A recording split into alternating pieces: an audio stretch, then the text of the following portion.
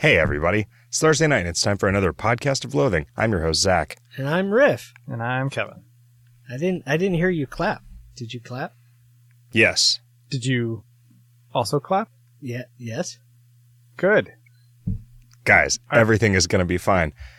We're not at all rusty at this loathing podcast stuff. It's true. Big, busy times in the world of loathing. We got DLC. It's almost done.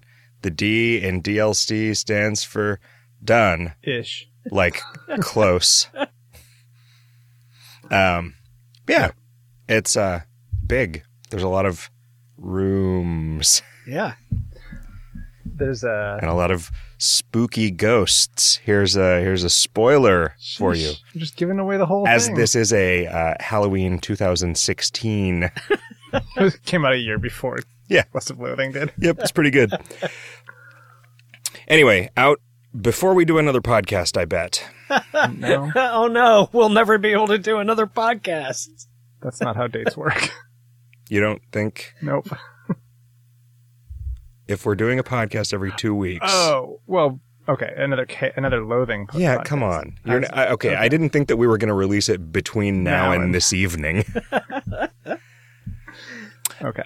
Fine. Sure. Yeah, but that's what we've been doing, and I've been making a new item of the month for Kingdom of Loathing, and Chris has been busily cranking out the basic codes and source codes and black holes and revelations for the challenge path that's coming up. We got to figure out what that is. I'm kidding. We know what it is.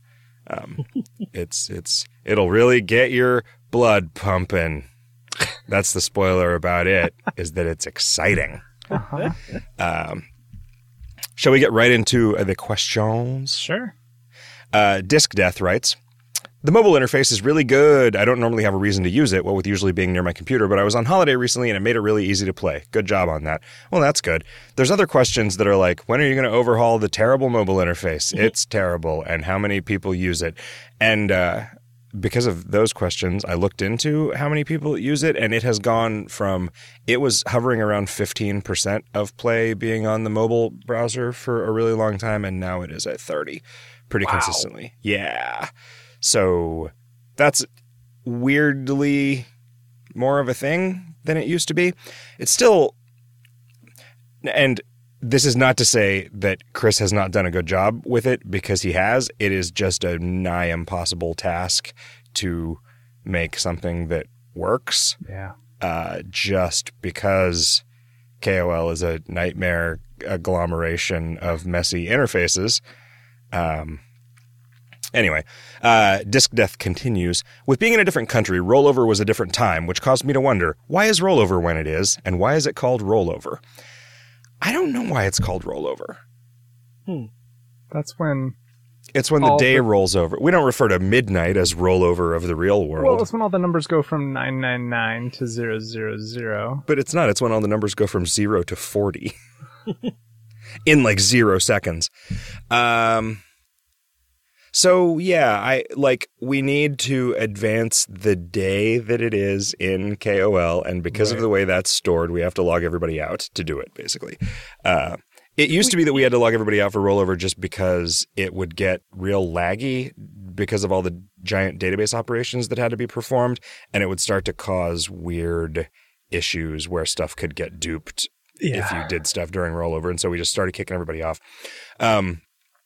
Rollover is at like 8:30 Arizona time, and we arrived at that time back when we were working on KoL a lot, and when our schedules were generally much later, and it was a time when it would be reasonable for us to all be awake during it, and a time when it was okay for us to be on the hook to work during it, because there was a lot of stuff rolled out at rollover. Why did we never do like noon? I mean, I wanted it to happen at night, right? Like if you were playing at school or if you were playing at work, I wanted it to be a thing where when you showed up in the morning, you played your turns for the day, and then the next morning it was better, which granted would have been true if we had done it at noon. But like we weren't the kind of people who were like, we were less likely to be at work at noon than we were at at 8:30 30. at that point in our lives, Sure. right? Like especially Riff. I don't even know if are you more likely to be awake at noon or at 8:30, or are you always awake at both, like an adult? I am more likely to be awake at 8:30. I'm always awake at 8:30. But you're not always awake at noon. Yeah. Even if you sleep for 30 straight hours, you've got to have skipped at least a couple 8:30s. No, he's got an alarm set for 8:30 just so that he can be right in that thing he just said. It's very important to him. His clock is stopped, but just so that he can wake up at that time. Oh, wait. Did you mean 8:30 a.m. or p.m.? PM. Oh, okay. Well, yeah. Somebody, we just got owned here, not Pigeons, wrote, "Why is there multi-abuse rules for KoL? Anyone can make a multi, so it's not like I'm getting an advantage that nobody else can." Which, he's right. Because anyone can make multis, it is not possible for multis to give you an advantage that a player without multis does not have. Because any baseball player could carry a pistol. Wait, are you saying that people shouldn't use pistols in the sport of baseball? No, that's I know there's no crying in that's baseball. reserved for, oh God, what was it? It was like... Umpires? No, it was a gag. Vampires. It was a sketch from Upright Citizens Brigade. It was like Death Ball or Super Baseball or some Ultra Ball or something. But one of the rules was that there is a white chalk circle on the ground, like 6 feet behind the pitcher's mound, that always contained a loaded handgun that no one was allowed to touch. Chekhov's baseball? Yeah. Chekhov's balls. Hamfish writes, "If West of Loathing had voice actors and a budget of infinity, who would you ideally want to voice the partners?" I would argue that if West of Loathing had a budget of infinity, I still would not put voice acting in it. It wouldn't have been out. It wouldn't have come out yet. If it Yeah, had a maybe budget of that's infinity. true. Yeah, if it had a budget of That's the infinity. problem, right? Like, we wouldn't have played it. yet. Maybe. I don't know. Maybe we would have hired like 1,000 people and we would have gotten it done in 1/1000th the amount of time that it took. Let's see. So Crazy Pete, I would want it to be Brad Pitt, but like 100-year-old Brad Pitt. Okay. Like a Benjamin Button. Yeah, exactly. No, I'm thinking like Not Brad Dourif? 12 Monkeys. Not Brad Pitt. Not No, he needs to be animated. He needs the like cartoon Brad Pitt? yeah. Okay. Yes. Let's see. Gary would be John Leguizamo. Susie would be Charlize Theron. I don't really remember her voice. You think she fits the character? Yeah. And Doc Alice would be, Rachel Weisz? I was going to say Catherine O'Hara. Okay. What about you, Riff? What do you think? That sounds reasonable. Yeah. Well, good. I guessed correctly. Yeah. Elfin writes, "You've demoed West of Loathing at a lot of cons now. Are there any lessons you've learned about how to set up a booth?" We have our own take on it, which I learned a lot from the folks who ran the Thimbleweed Park booth, from Ron and Jen. They had, in a 10x10 booth, they had like 8 or 10 playable stations of their game set up because they were also making sort of like a narrative-heavy adventure game. So you had to be able to sit down and read a bunch of stuff. And like get into it. Like And you get had to into it, be yeah. able to play it for 15 or 20 minutes to really get a sense of it. Of like why it was a good thing. And so I was like, oh, okay. So we can literally put like a bunch of laptops on a table that people can sit at and play the game. We had the advantage that we can also demo the game on like the Switch and like iPads. And so we bought a bunch of iPads and we would just hand those out to anybody. Once all of the sort of stations inside the booth were full, we would then hand those out to people. And so I guess we just learned sort of how to deal with traffic and like orienting the booth such that it was easy for people to get in and out. How to like store stuff in the corners. We had a big TV up front in the display so that people walking by could see somebody playing the game. One thing that, and I'm going to sound like an old Republican here for a minute. One thing that we have learned is that you're better off just not dealing with the unions at convention centers in almost every way. So we've always like done kind of guerrilla load-ins.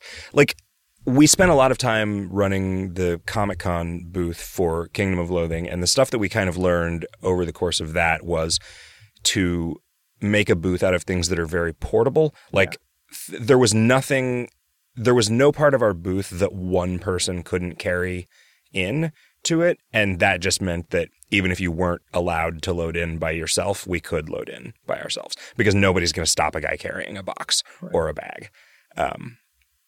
It like somebody with a bunch of stuff on a dolly, like maybe you have to try 4 doors before somebody lets you in, but like that's fine. I feel like a lot of indie game booths are just like a couple of banners and then a laptop or two, and that's their whole booth. And that's fine, but especially if you want to get a bunch of people to play your game, you need as many playable stations as possible, is my opinion. For the times when we demoed West of Loathing, we tended to just buy sort of copies of the same thing. Yeah. We bought these little stools. We found some that were like a good balance of quality and cheapness. That huge weight limit, like you could like a 300 or 400 pound person could sit on them and it would be fine. That folded up, and that they were nice enough that we could give them away at the end. Like they weren't just trash. We tended to buy one television per city. If you rent a television from a convention center for one day, it's as much as it for the duration of a convention. Yeah. It is as much or more as it costs to just go to Target and buy a TV. And we're not even talking about like the skeezy thing where you buy a TV and return it. We're just talking about like literally just buy it and then give it away at the end of it. Or if you know, friend of the show David Bass, store it in his garage until the next time you are exhibiting. Or Ryan Ike, composer Ryan friend Ike. of the show and composer of West of Loathing, Ryan Ike. Yep. Who else do we have? Did we leave a TV with Jacob? We gave away a TV to Davey Reedon. Right. Mr. Magnifico has... Yeah, I think Mags has I think he has stuff. a TV for us. Yeah. In case we ever need a TV in Boston again. Yeah. I mean, we'll probably demo it PAX East for the next game. Yeah, that's true. So, I mean, we have the advantage of having a budget to do this stuff, so that's easier. Yeah. Well, you kind of have to, right? Like, because the booth isn't free. I mean, you have to spend... It's like... on the order of $1,000 to $2,000 usually to get a booth space, and to get there and to have somewhere to stay. I mean, we're also lucky that we have a big community of people, often people that we can crash with, but also more often than not, we'll just get a hotel because we're grown ass men. You would happily sleep on somebody's floor every time you travel everywhere. I think you like a bed, but I do like a bed, but it's not. I feel like my threshold for creature comforts has just gotten... ridiculous? Not ridiculous, just much more... ridiculous. Just more of a constraint than yours. Sure. You will put up with less palatial accommodations than I will. I have to have a solid gold bathtub or I can't wake up in time to get to the booth. Super comfortable shoes. Yeah, old man shoes. What makes I just wear the same kind of shoes that I wear all the time, which are like shoe form factor hiking boots. Did you cut them off of an old man? Yeah, I did. Okay. Yeah, I cut off an old man in traffic to make it to REI to buy the last pair of these boots. Because you're going to end up standing up a lot. We also we put some.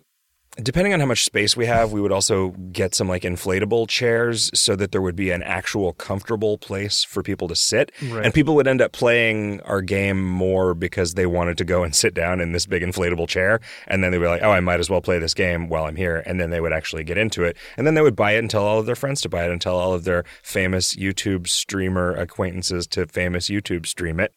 So those inflatable chairs were really worth their weight in inflatable gold chairs.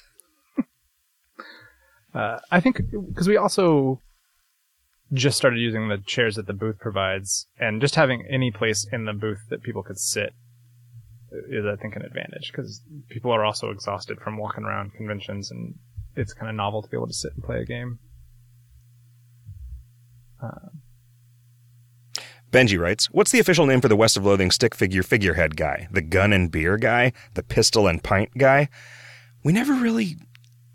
Yeah. We didn't talk about him enough to... Because Sword and Martini was super clear. It's got to be pistol and... I feel like it's the same guy, so... He's like, it's still the Sword and Martini guy, it's just, he's disguised. I think for the next game... Pistol and pint is good. For the next game, I think it's going to be a lady. Good. I think it's time. All right. I think it's time to just announce to the world that we've turned into a bunch of SJW cucks. Is it going to be like what, an orb and the shot glass? Yeah, I don't know. I really don't know. I don't know what it's going to be. A book? Maybe? That's going to be tough to sell. Yeah. If we were, I don't know. It could be a skull. The other day, Nick Sutner made the joke about some hubbub on the internet that even a stopped cuck is right twice a day, which was a pretty good joke.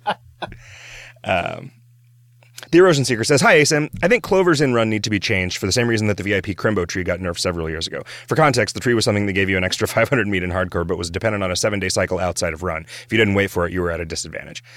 I did know how the tree worked, and I haven't forgotten everything. But I bet a lot of people don't know. I bet a lot of people who are listening to this started playing after that. So yeah, that was a thing where, and like we've slowly gotten rid of things of this category where things that were sort of worldy about the game world that interfered with speed ascension or competitive ascension in general have gotten changed, or ignored. You know, there used to be the moon cycles used to have an influence on stat gains, right? But then that made it so if you wanted to do a competitive run, you had to do it They still do outside of Ronin. Right. But just all that stuff is so yeah, now for clovers, and this is becoming more relevant in slightly slower paths such as G-Lover, you now need 3 days where you get 2 clovers each, and each 1 clover day puts you several turns behind. I realize this is a very small complaint, but I feel like this is actually even more of an issue than the old stat days were, because at least those were predictable and could be anticipated. Even though clover numbers are the same for every player every day, there can be strings of 2 clover days as well as strings of 1 clover days, and getting the latter can really kill a run, considering gold and silver have been decided by as few as 2 turns. I like the lucky pill. It should probably give a 10-leaf clover instead of a disassembled clover, but I think the clover counts could be standardized in Run. Should be. Maybe it should always be 2-1, 2-1, 2 or something like that. So I like the idea of standardizing that, but I like the idea of doing the thing that I keep threatening to do. Not threatening as in like, I'm going to do this to you because you did. You kids shut up back there. Because you disappointed me. But combining clover and semi-rare mechanics to be a thing that you always do on purpose, like making a clover a usable item that makes you lucky, that just gives you like some little flashing 4-leaf clover icon in the character pane, and then when you adventure into a place lucky, it gives you either that place's semi-rare or clover adventure. And that just becomes a single category. Yeah, it becomes a single category of things, because I have never liked, and in fact I would go so far as to say that I have always hated the idea of having to know when your next semi-rare is going to be and time that to go get. I get that it's clever and I get that it feels good to do it right, but it is just a kind of a bullshit. But I thought you also like you didn't design that with the notion of it'll be important to know in advance when this is and that kind of thing. It was meant to be sort of an occasional boon, especially for the casual player. Yeah. And I could imagine like every once in a while, outside of Ronin, an adventure will be lucky, like, which will give me the same feeling of glee about that. But just then it just becomes a thing that is much easier to deal with. Clovers and semi-rares, I think if they become the same resource, it maybe gets to be a more interesting set of decisions that you make over the course of a run, what to do with them, because you now have a much wider array of possibilities, right? Like you could use them all in one place if you wanted. You know. So yeah, I think that it is probably possible to make that happen without actually having to change any data. And that will make it so that we can like test it on dev and make sure that there are places that have both. Yeah, we'll have to figure out what to do with those. And so like maybe we get rid of them or move them. There's, some places with maybe there's a good semi-rare and a terrible Clover adventure that no one should ever get or whatever. Right. And that's fine. Like I don't mind getting rid of like, a Clover adventure in an early zone that gives you like 100 meat. Like that sucks and is kind of a mean thing to do. How would you feel about some sort of like retired adventure zone that was just a bunch of old things that you can't get to anymore? Oh, like those giant tweezers. Sure. I mean, we just fill it with all the old stuff that we've excised from other places. It could be a room in the museum. Museum of experiences. It seems like it could be an interactive theater. While I like the idea of it, it seems like it would suck in practice because like a lot of the like retired adventures are just like, here's a sentence and you get 3 meat or whatever. Yeah, and like, right. that's not, you don't go there for the stats, or you go there for the nostalgia. But right? I would say you don't go there at all. Like what you do is you go read that sentence on the wiki instead of spending an adventure to read that sentence. I'm genuinely curious, and I'm not trying to be like argumentative about this and say like, oh no one would go to this. It would be a huge waste of time. But like my instinct is that no one would go there. I don't think it would be a popular place, but I think people would check it out to see things from days of yore. I don't know. Maybe not. Grundleshunt says, Sunless Skies is apparently selling about 15% as much as Sunless Sea did in the same time frame. Do you have a contingency plan if that happens to your next game? Our contingency plan is more like assuming that that's what's going to happen with the next game and being okay with that. We didn't hire a bunch of people. Yeah, they sort of scaled up real big. Yeah, they scaled up like crazy after Sunless Sea was successful, and I'm kind of scared for that. I mean, they already had a pretty good-sized round of layoffs after the Kickstarter and early access for Sunless Skies didn't do as well as they thought. There's multiple ways of thinking about this, right? Like, I hate laying people off, and so I think what I tend to want to do when Asymmetric has extra money is feel comfortable that we will all have jobs for longer, as opposed to, oh, we should hire some people so that more people have jobs, right? If you believe that employing people is like the primary good of existing as a company, and I could absolutely understand why someone would believe that, then you would want to spend all of your money hiring people, and then when you don't have enough money to keep paying them, then you lay them off. I just don't like that idea. I don't know. It's weird though, because it's like, is it better to, I don't know. We got real close to having to do that before West of Loathing came out. If it had sold if West of Loathing had sold poorly, we would have had to, we might have been able to stay at the size that we were before we hired up for West of Loathing, but maybe not even that. But we did have to hire up for West of Loathing. Like we did, right? Like we had to. There were, but we just had to, right? It's not because we were like, oh, we've got a bunch of extra money. Right. It's like, oh, we could go into the red basically to staff up, but we need to staff up to make this. Like we literally don't have anyone internally who can do the things that Victor and Wes and Ryan could do, right. And so, it's kind of like that. Is it cruel to have children because they're just going to die? And like, is it better to hire someone? I mean, maybe nobody ever thinks about that except for me, but I kind of think about that. I'm like, like I want to have kids, but in a way I'm deciding to create something that then has to spend its entire life knowing that it's going to die and then dies. And that kind of sucks for that theoretical person. Is it better to hire some? The even worse question now is the what? Considering the environmental issues, it's even worse now. If is it better to hire somebody and then lay them off after a year than it is to not hire them at all? I don't know. I honestly don't know.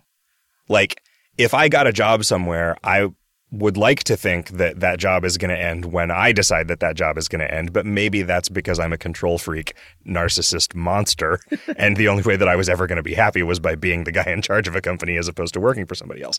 But yeah, it's weird. Anyway, if the next Loathing game sells a fraction of what West of Loathing sold, we'll be fine, because we didn't need West of Loathing to sell nearly as well as it did to be fine, and we have been extremely conservative with money. I say in this foam, in this foam palace that we've spent $22,000 on so that we could do this podcast. Less conservative than I would have liked, Sure. but everything, it's always going to be less conservative than you would have liked, right? Sure. Like the right path is always, in everything that we do as a company, the right path is always somewhere between my recklessness and your caution. And that's why we're in such great shape. That's why everyone's happy and everyone's healthy. We have better health insurance. That's one thing that we have that we didn't have to spend money on. You know, we could have just continued to spend all of our savings on single visits to the emergency room. Let's see. Psyche says, "Hi guys. Zach, I know you don't like word realms very much, but there were a couple of neat ideas about the Earth getting stuck in its orbit and people living underground, and I'm wondering if you've ever thought of developing that more somewhere." Yeah, I liked the sort of backing world building that we did for a potential MMO there. The idea of like a tide-locked planet where everything is exaggerated such that like the closer you get to the sun side, the more it just becomes like volcanoes and lava levels. Yep. And the closer you get to the dark side, the more it's like the glacier and vampires can live there all the time. And also like the moon had gotten destroyed and became a ring. And so werewolves were freaked out all the time. Like werewolves were constantly just like sort of twitching between being men and being wolves. Weren't there also like bits of the moon that had landed, and they used that as a way to like? Yeah, they could do it on purpose if they're like that. But yeah, so I don't know. I mean, there was a bunch of stuff. You know, it was we have a huge document that sort of lays out what it's all about and like where the cities are and like how crops are grown and stuff. Like there was just a bunch of. Spent a bunch of time thinking about it. I don't know. I mean, the capital city is this cool, like multi-tiered situation because as you like the sun is coming like perpendicular to the ground, and so it's built like a huge triangle so that people can be in the light, and so there's this just like fucked up undercity, underneath it. It's all dark and creepy and filled with. There's like all of these zoning constraints because if somebody builds a building that blocks your view, it's like blocks the sun. It's like just blocked permanently all the time. It never changes. Did you see that Twitter post about ancient lights? I did. And then it was like, click here to see where they are or whatever. And then it just went to Google Maps with nothing on it. I'm like, oh, London. Cool. Yeah. Just the idea that if a window has had sunlight for 20 or 30 years, whatever, you can't block that sunlight from that window. From any direct, I mean... You can't build something that would block the sun or something. But ever? Like, I don't know. You couldn't build, like, an anthill 100 miles away that just as the sun was setting would cast a shadow onto that window. Yep. That seems like a very difficult, like they have to have defined something. Sure. Right. Jambalaya says, "Hi, Jake and friends. Is there any chance that any future content could have artwork done by someone other than yourself?" That is a great question. We made a game with art not by you. That's true. Future content, though, we made 2 games with art not by me. That's true. I have thought about it. Like, I don't mind doing art for these games, and that's more or less never what's holding up the show, and doing the art doesn't prevent me from doing other work. It just uses a totally different kind of internal fuel, or at least I believe that. Something that I would be interested to try, though, is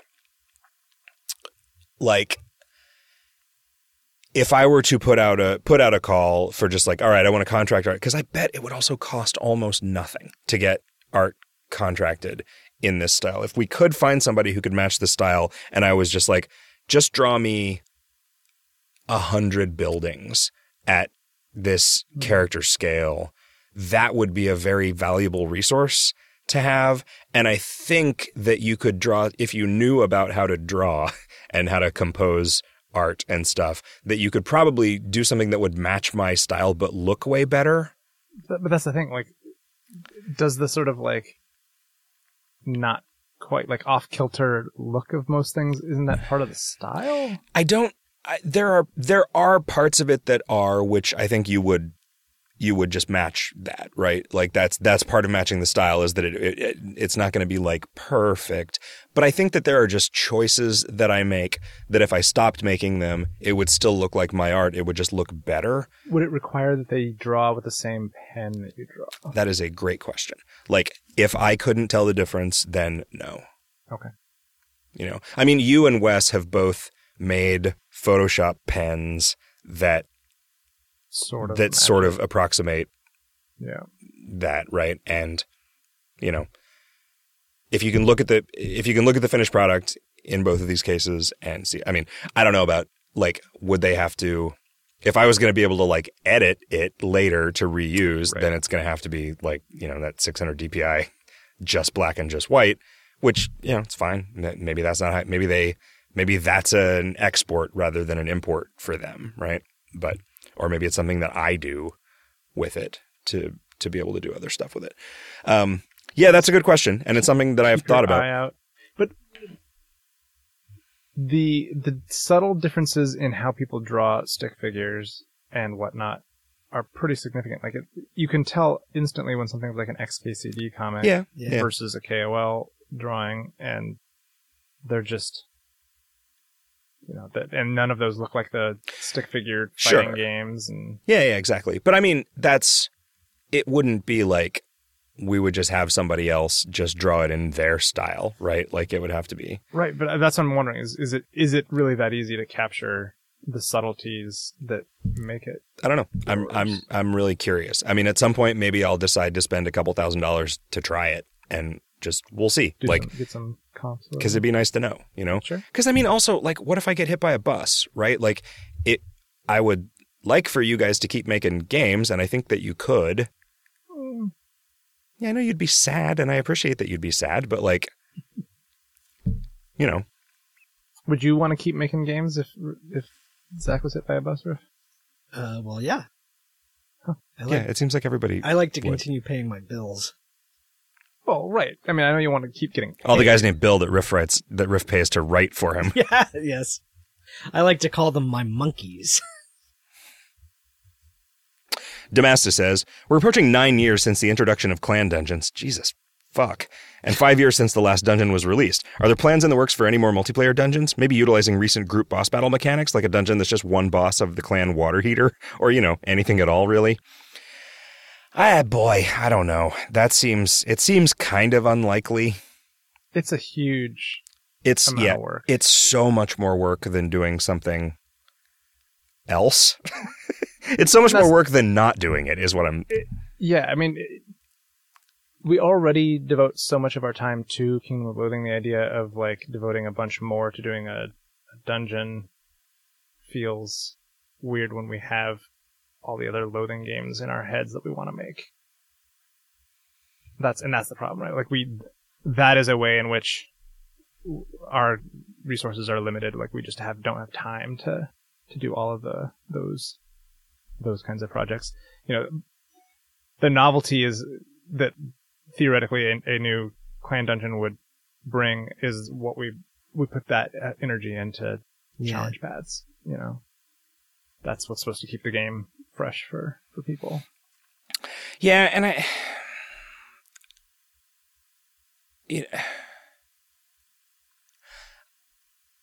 I don't want to get like sad or pessimistic about this, but like I think the thing that I was forced to conclude for real when we first moved out here and we're trying to figure out what we were going to do next is that there's not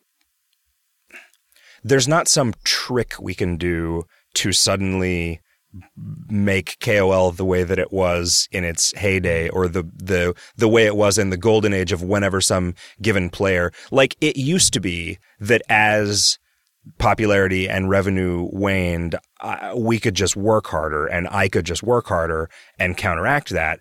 And that made my 30s pretty unpleasant, like, just from a personal point of view. And also, it didn't work.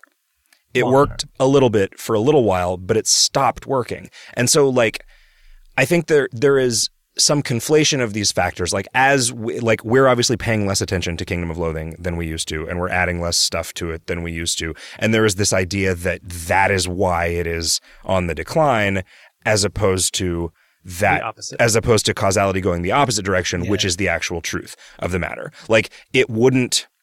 If there was a huge influx of players into KoL and like that's where all of the like income for asymmetric started coming from, then I think that would also mean that we would spend a lot more time. Right, because we would suddenly have a bigger baseline to be maintaining the then again eventual decline from. But there's just not, like, it's not coming back. Like, nothing ever does. But just not to like contradict you exactly, but I could imagine a situation where we eventually make in the West of Loathing engine or some future version of the West of Loathing engine a Kingdom of Loathing game, and I could imagine that was multiplayer. And I mean, but that would be a new game, right? That wouldn't be. But I think it would feel similar, and people might be really excited about it.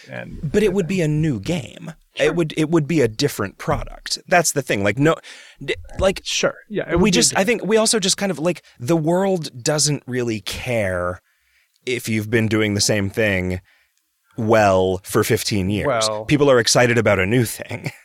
Like, this would be a terrible idea, but we could, if we wanted to, let you transfer your character from KoL into I bet enough people would be unhappy about that we would end up having to, like, well, what we'll really do is just fork it. So KoL is still there, but it's also, I've also been thinking lately about I think that there's this idea that you pitched and we all were sort of like, oh yeah, that it would be easy to just sort of remake Kingdom of Loathing in the West of Loathing engine. I bet that would actually be really difficult, because the way stuff is in Kingdom of Loathing doesn't really translate to the kind of like adventure gamey style of a West of Loathing game, right? Yeah, like we kind of had to write all around the fact that you're not ever really in a place in Kingdom of Loathing. And so the fact that the West of Loathing engine actually does add places for you to be would require a lot of alterations in that. We could do a thing like, all right, this is Cobb's Knob, and but then we're just like basically making up a new Cobb's Knob. Sure. Right. Like, maybe we know there's a laboratory in it, and maybe we know there's a kitchen in it, or, and that kind of stuff.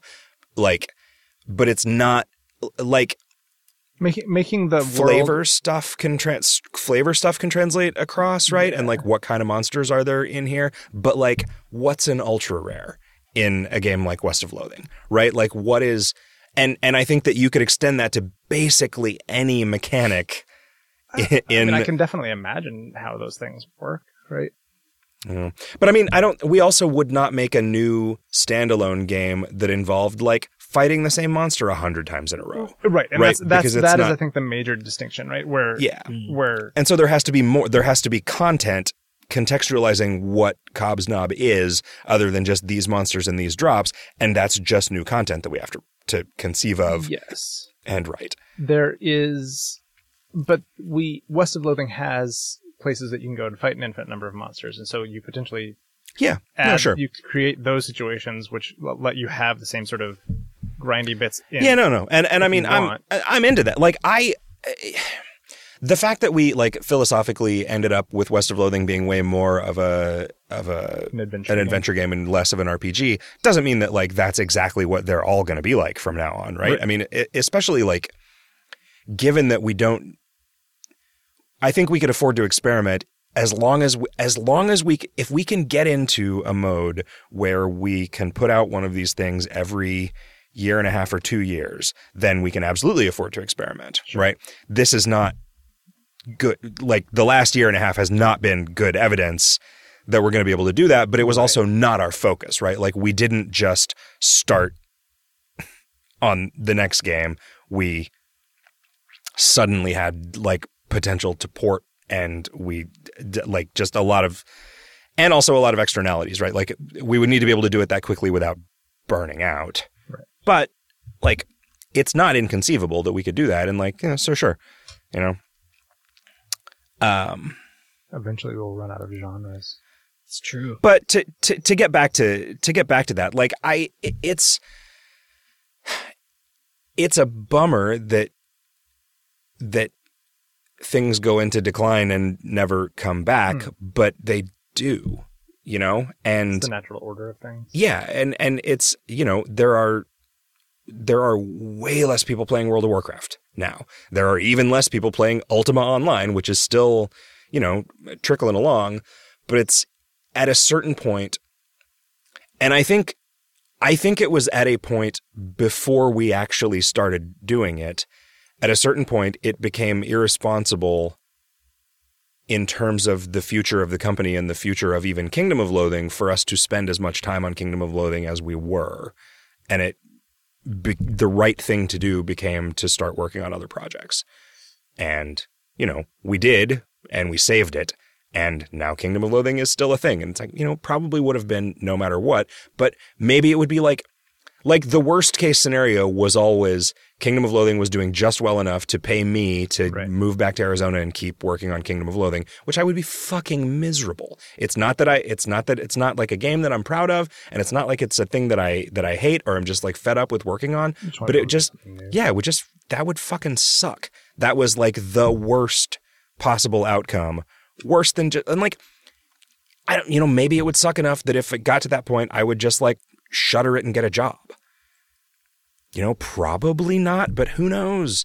Who knows how sad I would be if I didn't have anywhere to go to work and I didn't have my friends around to work with, You don't feel sad about making a game because the game spends every day knowing that eventually it's going to get shut down. Mm-hmm. Yeah. Yeah. I don't know. Why make or do anything? Why even get out of bed in the morning? That's what I say. Right. But yeah, I get why someone would express that like frustration about the lack of attention and the lack of work that's going into it. And I just want people to know that it's not like we haven't thought of this, right? And it's not like we've just decided it's not worth our time anymore.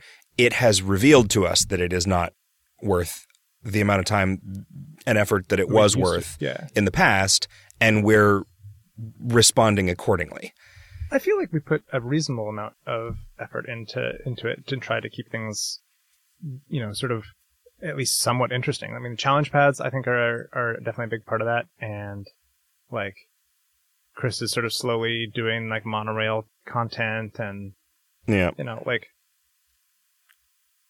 I don't feel like it's when things were happening as at our sort of fastest rate, people complained that there was too much stuff changing too quickly. So there is some sweet spot in between where enough stuff is happening to keep things fresh and interesting and new, but not so quickly and so oppressively that you feel like you're going to burn out, right? So yeah, and it's going to be different for every person, right? Everybody has a different threshold at which they want things to change. Yeah, I mean, I remember when there were a bunch of people for whom, like, when we added the element system, they were like, "That's it. The game is too complicated now. I'm done." And like, there were probably some people for whom that was true, And yeah, I don't know. There were definitely missteps that were the result of us putting too much time and energy into things that would have been fine, just left alone. I mean, I'm honestly kind of curious, like, for a while, there was, like I said, like, there was a very clear, like, I could just graph the amount of money that a given item of the month made and the amount of work that I put into it, and it was a perfect correlation, right? And that, like, I don't know if that's true anymore. In fact, I'm 100% sure that it is not true at all anymore. I think the way the game makes money now is different than the way that it made money when it was making 4 times as much money. And it is a lot more consistent regardless of how much effort we put in. And also, like, but the thing is, we never 100% phone anything in. No. Like, We absolutely not. I mean, we want to make sure. A week on it, or do we spend 2.5 weeks? Yeah, exactly. I mean, we make sure that it's worth it, right? I mean, because we're not like, we're never like primarily making decisions based on that. Let's see. Glebe says, who did the Goblin Tongue dialogue, and how hard was it to force yourself to write like that? And also learning a second language, wrote, what are the rules for Goblin grammar? What are rules for Goblin grammar being? So what I think that was pretty much it right there. Yeah, I wrote the Gary conversation, and then you and I sort of wrote a style guide based on that. Yeah. And then you wrote all of the rest of the Goblin dialogue, I think. Much. And I think, like, mine was, like, just, like, messed up idioms, very enthusatic, and every verb is a gerund. Yeah. And that was kind of lots of exclamation points. Lots of gerunds. Every verb is a gerund was definitely, like, the most important one. And, the fact that all the goblins are gender neutral, so you have to keep track of like not accidentally using him instead of they, and they referred, like, Gary refers to himself in third person, which is sometimes something I think I've actually forgotten here and there, but instead of saying I, yeah. Yeah. We also kind of had style guides for the others, right? Those were quite a lot simpler, because those were more like just like when Susie laughs, this is how that's spelled compared to how Pete laughs, and the general volume of apostrophes replacing missing G's and stuff that Susie uses compared to Pete and things like that. I feel like Pete sort of veered away from his original conception, because, like, the Pete of Boring Springs is way less coherent than Pete as partner. Yeah, well, because as a partner, you kind of have to be able to have a conversation with him. Yeah, and also, I mean, I think it's fine to, like, have somebody be a little wacky for a while, but it gets like boring and, like, maybe not, like, super. I don't think that something of the tone that we're striking is generally something that we need to worry about, like being insensitive about mental illness or whatever, right? It kind of seems like we, for better or for worse, get enough credit for coming at things from, like, a good-natured and non-hateful point of view that we don't get the same kind of criticism that we would get even if we said the same things, but we're trying to be edgier in general with the tone. But it just wouldn't be. I mean, you can't just, like, make fun of somebody for being crazy like over and over and over again for the length of an entire game, right? Like, it just, there's not. Durdrum says, "Hey, Zap, Bert, and Cool Puzz." I don't know why you're Bert. Trying to figure out exactly why Socrates is a terrible golfer. I searched for terrible golfer plus syllogism. I thought the hit mentioning Zach Johnson was something else, and it was due to Zach Johnson, the golfer. I don't remember where that came from. It wasn't, I didn't write it. I think it was it was like somebody sent in a Radio Bugbear question about a bad syllogism, and it just became... Socrates is a terrible golfer. Yeah, Socrates is a terrible golfer just is like, that is the conclusion of a bad syllogism. Okay. Huh. I'm interested to know what Socrates the whole syllogism is a man. was. Zach Johnson is a terrible golfer. Zach Johnson is a man. Socrates. But I think it wasn't about Zach Johnson, the golfer. Let's see. F says, it really took me back in time to hear you mention Joe Arpaio. Do any of you miss living in Arizona with all the weird lawn laws and pool maintenance? No. Mm-mm. I miss the sun. I miss Roy. I miss the weather. I miss my mom. I miss video games. In a way, I miss having the amount of space that I had in a big house there, but I'm day-to-day happier and more satisfied with a more modest amount of space here.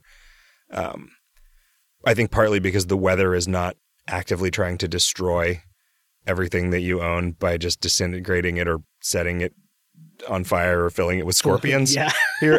I mean, the rain is bad, but that's easier to deal with. And I don't know. I really disliked Arizona home ownership, and I really like San Francisco home ownership. And give it some time. Sure. I mean, it's frustrating that everything is so much more expensive to have done. It's frustrating that but I'm not gonna run if I had been here when I was younger, I would have constantly been pissed about permitting and everything, right? But I don't care now. And I actually kind of like the idea of maintaining the kind of antique charm of the house, at least as far as from the outside, and that's all they care about. There are fewer systems to go wrong, right? Like you don't have to have air conditioning. It doesn't matter if your house is drafty. Utility costs are 10% here of what they are in Arizona. It's bananas. By far the most expensive of my utility bills is the fucking trash pickup, which is crazy. It doesn't make any sense to me at all. It was $5 a month for the city of Mesa to take all of your trash and recycling away, and it is $60 a month to get it's privatized. Maybe that's why. I don't know. There's a lot more space in Arizona. There's a lot more. Yeah, there's a lot more landfill. There's throw things in a hole. There a lot more people generating a lot more trash here. Although no, the population of San Francisco is about the same as the population of Mesa. Yeah. Anyway, but San Francisco has no extra space to throw things away. It has to cart everything much further away to put it on a boat to China or whatever. That's true. Or take it to Colma and hide it in a series of graves. Sure. I mean, if you think about it, a graveyard is just a landfill, is a very specific kind of landfill. Yeah, true. Sure. Is there anything about Arizona that you miss, Riff? I feel like you're just 100% no. Yeah, pretty much. Let me think. Nope, can't think of anything. I miss the Cornish Pasty Company. Sure. I miss Mexican food. I miss the kind of Mexican food that they have at every Mexican restaurant in Phoenix that you just can't find in the city here. What about what is that? I can't remember. There's a place in San Francisco that I think has the kind of Mexican food you like, but it's just not nearby. Well, I don't know. I hope you think of it someday so that we can go there and try it. We've been there. Have we? Yeah. I'll look it up. Okay. Well, I don't remember ever being anywhere that felt like Manuel's. I don't miss having to drive everywhere. But it is fucking cold here. It's true. Let's see. Deus Ex Machina says, I noticed you called it Cheer Up Soda and not Cheer Up Pop or Cheer Up Coke or Cheer Up Soft Drink. You've staked your ground in the war of what to call fizzy drinks. I hope the soft drink gods have mercy on your souls. Yeah, I think, do we all say soda? Yeah. Mm-hmm. As is right and proper. It's not pop water. Pop water? Whoa. As you squeeze it out of a pop rock. Yep. Yeah, it's very hard to do. You know. Sir Phil Shady says, what has to happen for you guys to consider doing another live stream event? I missed the previous all of them during my break from the game. Boy, I don't know. You know, that was like for a minute, we hired a PR person to kind of help try to bring KoL back from the brink, and it just didn't work. You know, those things were fun, but that was a ton of work. It was a lot of work, and it was like exhausting. A machination, right? It was a thing that we did for a particular purpose, which it did not achieve. And so, you know,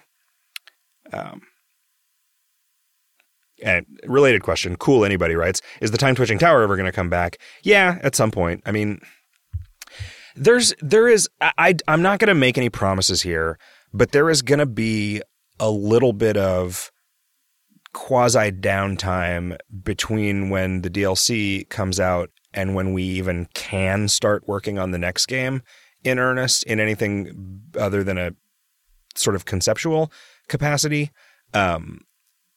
Hot Stuff's going on a trip. Kevin is going on a trip, going on a vacation. Hot Stuff's going on a trip. Kevin's going on a sabbatical. And what's happening? Asymmetric's producer is taking a leave of absence. Yeah. And like there are gonna be some engine changes that need to be done before we can really start saving data for the new game, and that's not happening until GDC, which is like the middle of March, end of March kind of. And so it's possible that will be a time that I will get a bug out my ass to do some significant KoL work. I'm not 100% sure that the spirit is going to move me, but you know, I might do some stuff. Like at the very least during that time, there'll probably be another like Realm style item of the month. But you know, who knows? Maybe I'll figure out another level to the tower and just do it as a non live stream like we have in the past. Cause like making that stuff for sale from the con store would, you know, that'll be economically interesting.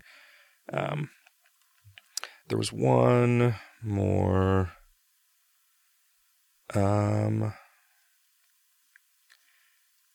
Aramata says, you hate the MMG, it feeds into real addiction issues and provides nothing truly positive for the game, so why not simply remove it, ban MMG-type behavior from the player base and call it good? Incremental restrictions accomplish little and fail to address the problem directly. And this was like a fairly common sentiment.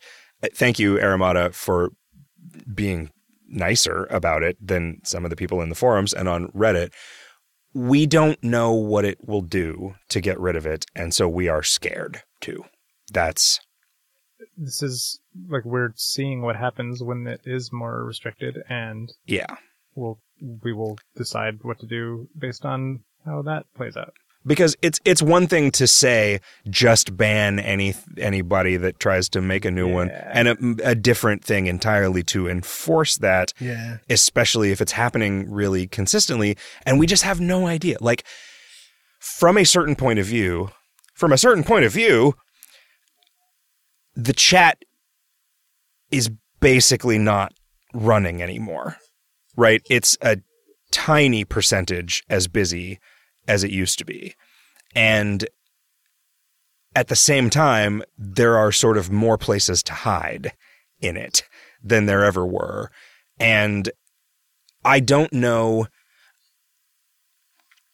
in general, sub-communities like the KoL of old that sustained a robust ecosystem of people ripping each other off aren't there anymore, and I think KoL's is not there anymore to a large extent, but we don't know how large that extent is. Like we don't know what would happen or whether the problems that removing it would cause are less or more difficult to deal with and time and energy consuming than the problems of letting it continue to exist. And so I don't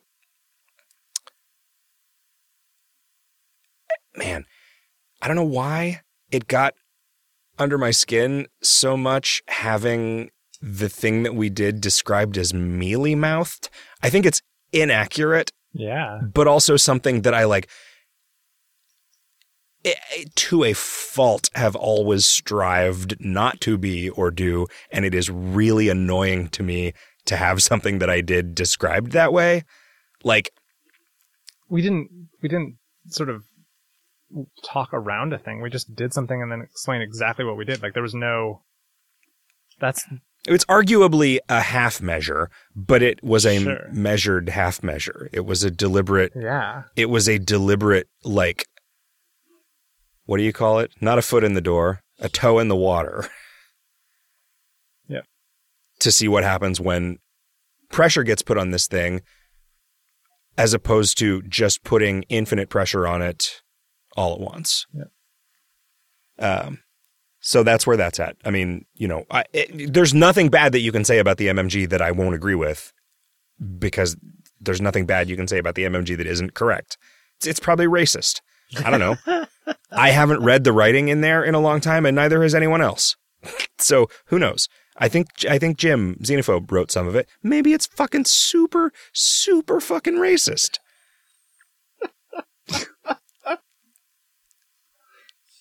Huh. Anyway, I've been Zach Johnson of Loathing, and I still am Riff. Is this how we're ending? No, I don't remember. A homespun adage? Do we end with a homespun? We end with a homespun adage. Yeah. Don't let your sister's bird eat your socks. Good. Keep your eyes on the table. And don't try to drink a horse.